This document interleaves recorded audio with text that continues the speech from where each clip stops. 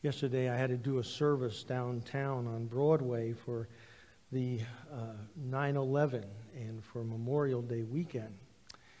And in doing some research about it, I was surprised at what I learned about how many people died for this country's freedom. It blew me away that 1.4 million people died for this country's freedom, and another 1.5 million came back wounded, scarred, maimed for this freedom that we are so delighted to have. And I think about that sometimes because especially, it's a lot of times people are more concerned about picnics than we are about thinking about that. But really what surprised me the most in my research, and that was that out of all the wars that we fought, and even the war of World War I and World War II combined did not have as many deaths as the Civil War. Over 600,000 soldiers, Americans, Confederate and Union, died in that war.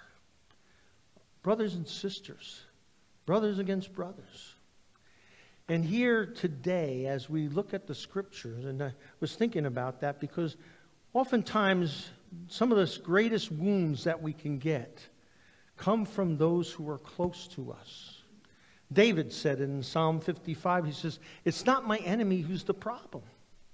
It's you who I go to church with," he says, "is my problem." We remember what Jesus was talked about in John chapter 2, where it says that Jesus entrusted himself to no man because he knew what was on their heart. Oftentimes our wounds are the deepest because of those who are within. And now today, if we remember, Peter has written his second epistle or second letter. The first letter, if you remember, it was because of the persecution, the enemies from outside, and Nero, and was persecuting the church and how to survive in this great persecution of death and hatred towards Christians who were falsely accused. But now Peter, several years later, writes the second letter because of a bigger concern that he has, and that is the false teachers that have crept into the church, brothers and sisters in the church who are dividing the church and destroying it. And we've seen this, haven't we? We see that in marriages. We see that in churches. We see that in businesses where it divides, and there many are divided, and how they destroy each other in the process. And here today, Peter's concerned about the church. Down in Southeast Asia, there are these false doctrines that are being implemented by these false teachers. And what Peter does, and he helps us, is give us some modus operandi, or their MO, so to speak, which is their mode of operating. And he talks to us today about the mode of operating of these false teachers.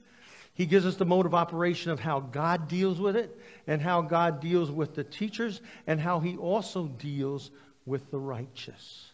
And so today, as we begin our word, we look at it and it says, their modus operandi, and that we see the false prophets also arose among the people, just as they were also in the false teachers among you, who will secretly introduce destructive heresies, even denying the Master, or Jesus, who bought them their salvation, bringing swift destruction upon them. Then he says, many will follow the sensuality and become, because of them, the way of the truth is maligned. First, he talks about these destructive heresies. And we can see that.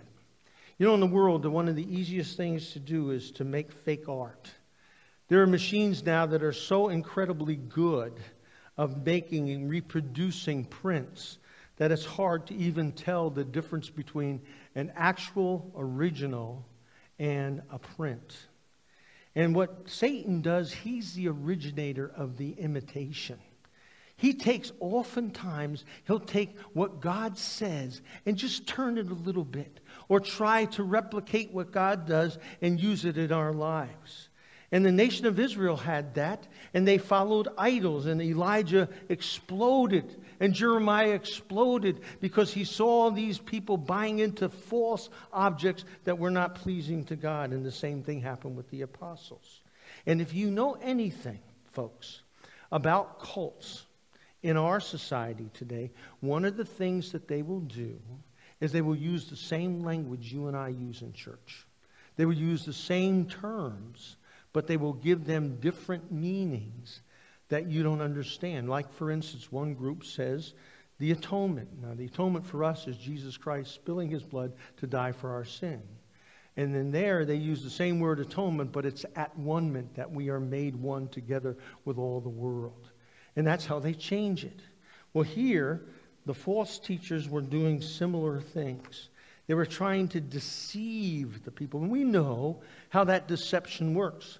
We saw it early on in the book of Genesis, where we see the false is given. I can tell you how sometimes people will try to slip in the false. One time when I was in New Jersey, back in the early 80s, I had just been a pastor for about 4 or 5 years. And if you remember, there was a cult that was looming all over campuses. You'd run into them in airports, and they would sell you flowers. And there was the Moonies. And what had happened was, and I realized, and I was not the only pastor in New Jersey and in New York that had this happen to. In fact, one had this happen to them out in Long Island, one of our Reformed pastors. And what happened was, this couple came to our church, and they were very interested in joining the church and being part of it. And they were smiling, and they said they wanted to get married. And so we sat down, and we talked to them, and they had all the religious words right. And then we had the wedding, but they only had 2 other people, and they wanted to take pictures of me. And they did. And it was done, and then all of a sudden I found out that I was being used. My picture was being used on Moon Stationery, saying, look, Pastor Dave Henyon supports us because I was hugging 2 Moonies, and that he supports our theology. This is what happens. This is how devastating and how diabolical it can happen. And we had the same problem that went up at the seminary that he had up in Tarrytown, New York. And he used other ministers to say that we promoted their theology, when in all actuality it was totally a false, and we were going against it. See how Satan can use you, or I was a naive young pastor who didn't realize that that's what they were about. They never told me they were Unification Church people. They were never told me they were Moonies. And they didn't want to, because they wanted to use me for their ability to promote their religion. And you see, the Bible here speaks about that, these pseudo-teachers, false teachers that try to get us to believe what they want us to believe, rather than want us to believe what they are, rather than what we really truly believe. And one of the things that happens in the church, and it's going on in our church right now, and it's going on in the church universal throughout Protestantism and even in the Catholic Church, is that the doctrines that we hold true and sound are being rattled and being destroyed. But even people who are well-meaning people. You know, in the book of Revelation, it says, anyone who adds or takes away from the Scripture is declared anathema. And there are many people who I know who believe the Bible and are very strong Bible-believing Christians, but they add. In fact, it's funny that in Genesis, Eve added to the Scriptures. God said to Eve, do not take of any other fruit and eat it. But he did not say, you can't touch the tree. And she said, you can't touch the tree either. She added to it. And here, what we find is that in the church, there are wonderful, well-meaning, Bible-believing Christians who add to the Bible. I was reading an article by a fellow by the name of Dr. Richard Meyer. He's the dean of pastoral ministries at Master Seminary in Los Angeles, which is part of John MacArthur's church. And he said there are, for instance, imposing additional things not found in the Bible, like card playing and dancing, or well-meaning to say that there's only one translation, which is the King James translation, rather than the other translations that we have that we've learned a lot and we can grow from. And then there's also those things forbidding entertainment, not to watch movies, or some of those other things, even The Passion of Christ or a Christian movie. And then also, too, keeping Sabbath day rules. I can remember having a debate with a person who was a Seventh-day Adventist who believed we as Christians are committing sin every Sunday when we worship, rather than worshiping on Saturday. You see, he's speaking about these things. And then he also talks about outlawing instruments in church. And there are churches that outlaw instruments, that the Bible says, shake your tambourines, play the lyre, all those things that are biblical, but they're trying to add to it. One church in East Texas has a barber shop in it if you have too much of long hair, and they'll give you a haircut before church so you look pleasing to God. And that's, again, adding to the scriptures. But then there's also, on the other side of the coin, is liberalism. And that takes away from Scripture. And we all know, you know how it is, that we believe that the Scripture is divinely inspired from God. He spoke to men and they wrote it down in our Bibles. And that they brought together the Bible. These men believe that this is a book that's written by men who try to visualize and understand what God is about. And so one year they got together in the Jesus Seminar. And they had 4 little beads that they used. And what they would do, if it was red, it's exactly what Jesus said. If it was pink, it was, well, maybe what Jesus said it. And then if it was gray, that they were pretty sure it wasn't Jesus. But if it was black, it was not Jesus at all. And these 80 scholars got together in Chicago at this Jesus Seminar, and they began to evaluate the Scriptures. And what happened was 80% of the New Testament they put in black, that Jesus never said that. And only 20% made it either pink or red of the things that Jesus said. And you see, these types of things affect the church. What we find is that there are some Christians who don't believe the Bible. They believe it's a good book. It's more. Thomas Jefferson, one of our founding fathers, great guy. But he took apart the Bible and cut it up with scissors. And he made his own Bible. And it's known as the Life and Morals of Jesus and Others. And any miracle that Jesus did, he cut it out. And he only did the morals and values of Jesus in his book. And there are other people who do the same thing. And you see, it's a shift from the truth to what God's Word really is. It's the living Word of God, inspired by God to direct us to salvation and to life everlasting. But then there's a second thing that Peter talks about. So Peter talks about these destructive heresies, these false teachings, and people taking away or adding to the Scriptures. Now he talks about sensuality.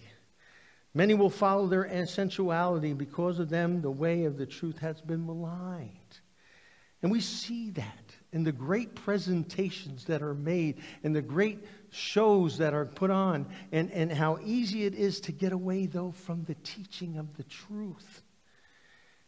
And Peter is saying they're sensual. They present it so well and so smoothly. And they present a gospel that really is not the gospel. And it leaves Jesus out. And it leaves Jesus' ways out of morality and right and wrong. In fact, their faulty teaching leads themselves to faulty actions in their own lives. Even the preachers. How many preachers have we seen that have fallen into sin? We've seen even more of it as it intensifies. And all these large churches that are coming, and some of the pastors are falling into sin. And it's destructive to the church and the sensuality. You see, Peter's talking about now this attractiveness that may not teach the truth and fudge on the morals and righteousness of God. And then he says there's a third motive of operandus that they do. And that is their greed. They will exploit you with false words, and their judgment from long ago is not idle, and their destruction is not asleep. And he says, behind the cloak of their covetousness, they preach a gospel that draws people in to send money. And their motives is not so much the preaching of the gospel, but money. Jesse Duplantis. Oh, he needed a $55 million jet so he could bring the gospel to the world. And he was making it as if you did not give, that you were not against Satan and the work that he's doing in the world. That was his pitch from the pulpit on worldwide TV.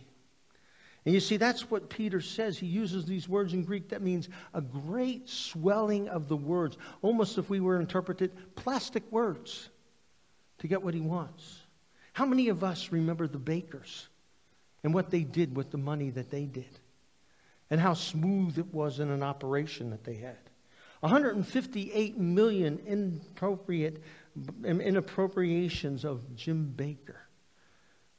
And how did he find out in 1987 when he was convicted of the sin and crime that he did? He had 47 bank accounts. He had 6 mansions, luxury cars, air-conditioned dog houses. We all remember those ugly things that were spoken about. And here, as a young couple, when they started out, you could ask Kathy, Steve's wife, and she could tell you they were well-intentioned gospel leaders. But now the money got to them. And it became all about the money and less about the truth. And the tragedy of it is they even have a board of people who are strong, solid, believing pastors who are supposed to guide them. But because they were on staff and they were making good money now as pastors, nobody wanted to rock the boat and change it. And so therefore, Heritage Village and Jim Baker got away with a long time before somebody said no more. You see, this is the whole thing. You know, it's like counterfeit produces counterfeit. It's like the guys who counterfeited and their machine printed out $18 bills. And they went out and they wanted to break those so that they could get the real money. And so they gave them to down south, and they said to some dumb guy, here's $18. He said, what do you want, 2 9s or 3 6s? You see, because the false. And here the Bible here says to us, the greed sometimes take them. And how easy it is to get caught into that. And that's why it's so important that we look for somebody. You know, in the next 3 years, I plan to retire. And I want to stay at this church and help this church. But we want somebody who really believes the Word, who preaches the Word, and will show us the Word and not pull all this other fancy stunts. We want to be able to hold to the truth at this church. Now, here's the deal. Peter doesn't stop there. He said, this is how they work. They enter in false teaching. They also are sensual. They also do exploit by greed. But now watch this. He says, but their day is coming. Judgment will come. And one of the things the false teachers that day said, oh, don't worry about it. God is not going to judge. And Peter chooses 3 carefully selected case studies for the church and for those churches to understand that God means business when he judges. You know, we don't want to hear that. I mean, how many pastors actually speak about hell in our world today? At a conference, the pastor who's the head of Dallas Seminary asked pastors how many of them spoke about hell in the last year. A group of Baptists, and only 3 guys raised their hand. Unbelievable. And yet the judgment of God is very much a part of who God is.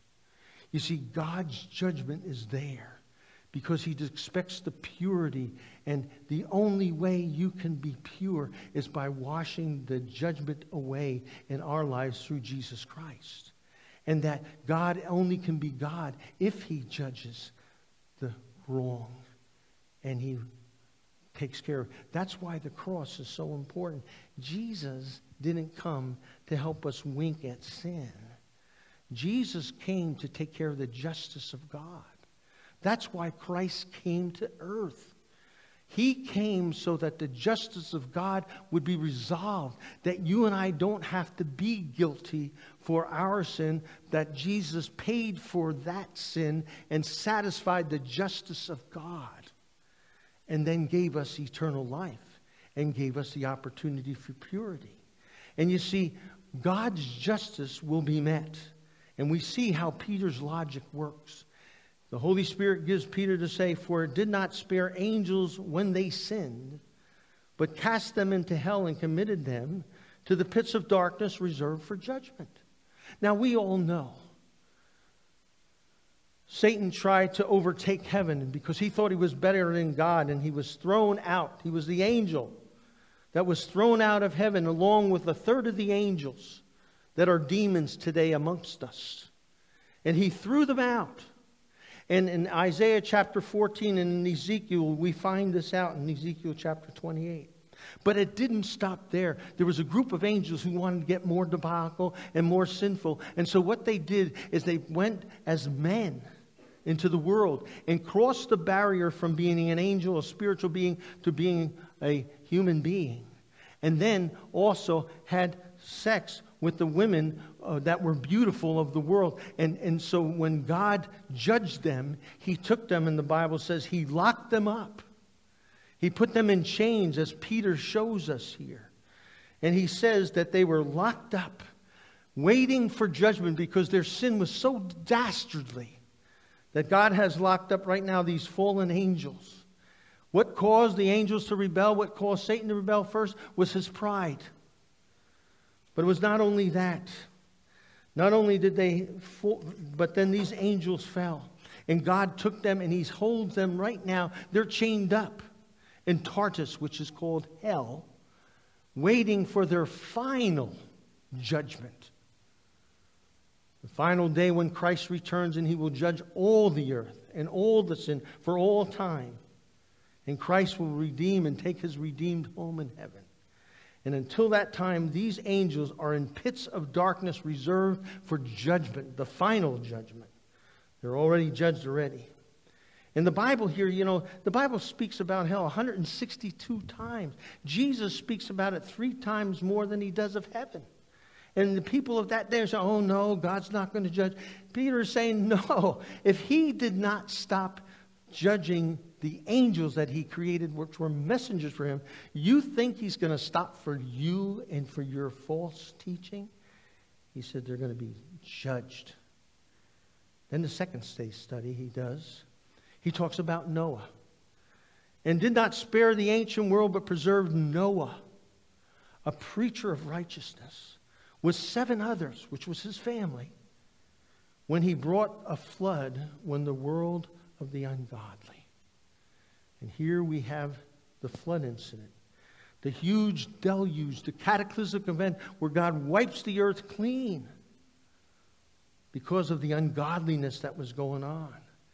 And the flood was a universal scope. He punished the ungodly and wiped them out.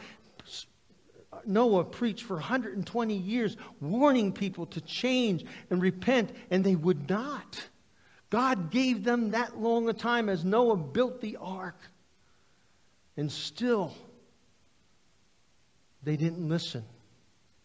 And only Noah's family was spared. And here we see the truth of God. That if you don't repent, you will experience God's disaster and judgment upon you.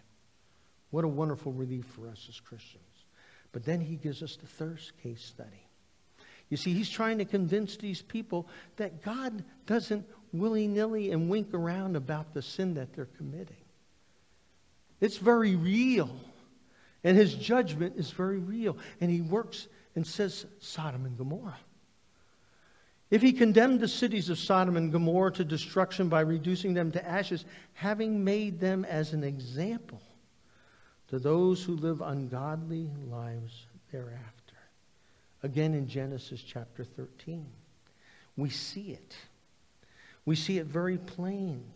The flagrance of immorality that was going on.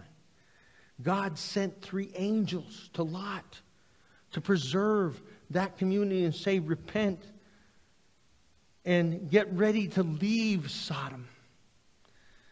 And the men of that city were so immoral, they came to the house.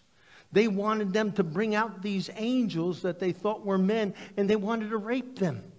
They wanted to have their way with them.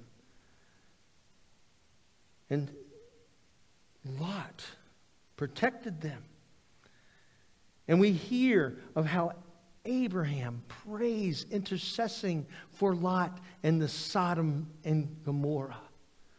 He prays several times, Lord, if there are but 45 people, will you spare it? But there are not 45. Lord, if there are not 30 people, will you spare it? But there are not 30. Lord, if there are but 10 people, will you spare it? And he says to Abraham, they're not. Only 8. And it's Lot and his family. These false teachers. And these false, ungodly people crept in Sodom and Gomorrah. And what we find here, that God had had enough. And he said, I'm going to take it out. Warn them, tell them, Lot, but get out of town. And we see, sadly, that Lot's wife looked back and turns into the pillar of salt because of what she was missing and wanted to see. And he told her not to turn back, but to get out of town and run. And she turned her around to watch and was turned into a pillar of salt. But you see, that's not the end of the story. Peter says God's judgment is severe. And it's going to take place. But God is also a God of mercy, who delivers, who sends his own Son, Jesus Christ, to die. And what we see here is God did not spare the ancient world again, but preserved Noah, a preacher of righteousness, and 7 others, when he brought a flood upon the world to the ungodly. God did not pull Noah out right away. Noah stayed in that for 120 years preaching. Jesus, when he prayed his high priestly prayer in John 17, what does he say? He says, I don't pray that you take them out of this world, Lord. But what did he pray? He prayed, Lord, that you would keep them from the evil of this world. That's what he prayed. That we could be standing as lights in a dark world. Because that's what he had. And God delivered him from the judgment. God delivered him by the ark. And we are so privileged to be delivered by the ark, Jesus Christ, who saved us. And that we're in this world of craziness, but yet here we are to proclaim the truth of God. And then even lukewarm Lot. You see, Lot was really lukewarm. He wasn't as faithful. The Bible says here that he rescued righteous Lot because of God's righteousness. Oppressed by the sensual conduct of the unprincipled men, for by which what he saw and heard, that righteous man, while living among them, felt righteous soul tormented tormented day after day by the lawless deeds. Can you imagine how filthy he felt living in that disgusting, sinful world? And then the Lord knows to rescue the godly from the temptation and keep the unrighteous under punishment for the day of judgment. Peter summarizes and says, you see what God does? God can keep the righteous secure. And yet he also will deal with the judgment. And here we see that. Even in Lot, who was lukewarm. It's amazing. If you read the account of Lot, you can see how easy it is for us to fall and to basically get ourselves into something that we never intended. In Genesis chapter 13, we see how Lot compromises and is casual about sin, and it becomes a catastrophe for his life. You see, in verse 10 of chapter 13, it draws a picture of us, and he sees Sodom, and he's beautiful. How oftentimes does Satan draw the beautiful picture, and how beautiful it'll feel to follow his way? And as you see, then in chapter 13, verse 11, he sees he walks towards Sodom. Now he's getting caught by the vision of it, and he starts walking towards it. And then in verse 12 it says, he lived near it. He set up his tents near Sodom. And then finally in 19:1 we find him sitting at the gate of Sodom. He's living in it now. And you know what? Look at what Peter says in verse 7. That it says that he was obsessed by filthy conduct. He was oppressed by the filthy conduct of the wicked. He was disgusted by him, but he was in it. Some Christians find themselves in things that they never imagined themselves to be because they've allowed it to creep in. It's kind of like very easy to get seduced in to it, and that's what happened. And he had no mission. Even with Abraham praying, only 8 people were saved, not even 10, because only his family got on the ark with him. And Lot was called righteous, but God really spared him. And so today, as we leave here today, some points to think about. Number 1, to look at our lives and evaluate them and say, have I compromised my life?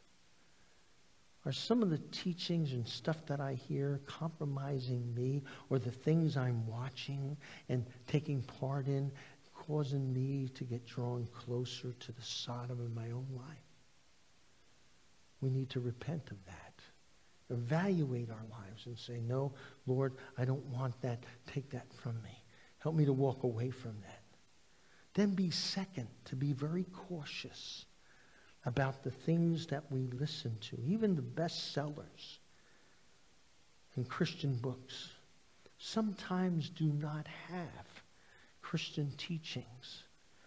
I can remember going into a Christian bookstore one time here and pointing out to the head of the department in the store that they were selling not a Christian book, but a book of New Age by Melody Beattie, which was a New Age book that was totally contrary to the Word of God and bringing in Hinduism. And the person said, well, we just put out whatever they send us. You don't leave a publisher to make that decision. Some of the self-help books are helpful, but we've got to be careful that there are things, and that's why we learn from the Word of God, because some of the things they put in there, they may have a verse wrapped around them, but they're not Christian theology. They're not good Christian teaching, and they contradict. And we need to be prudent about them. We need to have a healthy skepticism when we go to even Christian books today, because some of the false teaching gets smuggled in. And that we need to compare Scripture with Scripture. This is as old as the Reformation. That whenever you see somebody quoting a Scripture, make sure they're quoting it in the right way. And that we have to be very careful that we don't become sleepy spiritually. You and I both know it's easy to kind of fall asleep and just let things go by and not catch them and not evaluate them. And I know we need to keep our eyes fixed on the Scriptures and at what we take in and what we take into our hearts. I was cracking up. I was reading a story the other day written by this dad who had two teenage girls. They just turned teens, and their girlfriends were going to go to the movies. And the father looked up the movie as a good dad would, and he's checking. He said, no, there's nudity in there, and there's immorality that I don't want you girls to be part of right now. I don't think this is good for you at this stage of the game. And they were angry at him. They were torqued. And they're sitting in the living room pouting, and he's sitting there and watching this pout. And he smells that his wife has made some brownies. And he said, He said, girls, let's make a truce. I'm going to get some brownies out of the kitchen. And he gives them these juicy, black, chocolate, thick brownies. You know, the kind that you really gain weight on. And he said, Mom made these delicious brownies, and she poured in sugar, and she had this great flour, and she got this real thick chocolate. But you know what? I told her I'd help her. And so I went into the yard, and I went and took a little bit, tiny bit, of Soupy, our dog's dung, and I mixed it in the batter. And they took their plates and threw them. Oh, Dad, how gross. We can't eat this. He said, well, you can, because I'm only teasing you. But I want you to get the point. That little thing that you think about that movie is the same thing as you taking into your mouth that little, incremental piece of dung and eating it. And they said, oh, Dad. Oh. And they didn't go. You see, that's what it's like with us. False teachers can come. We can hear things that begin to sound good, but maybe not real good. And we need to be able to discern that.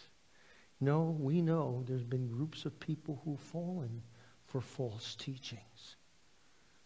I was amazed at the different kinds of people that fell for Moon's teachings that were bright people who gave up careers to follow him and sell flowers.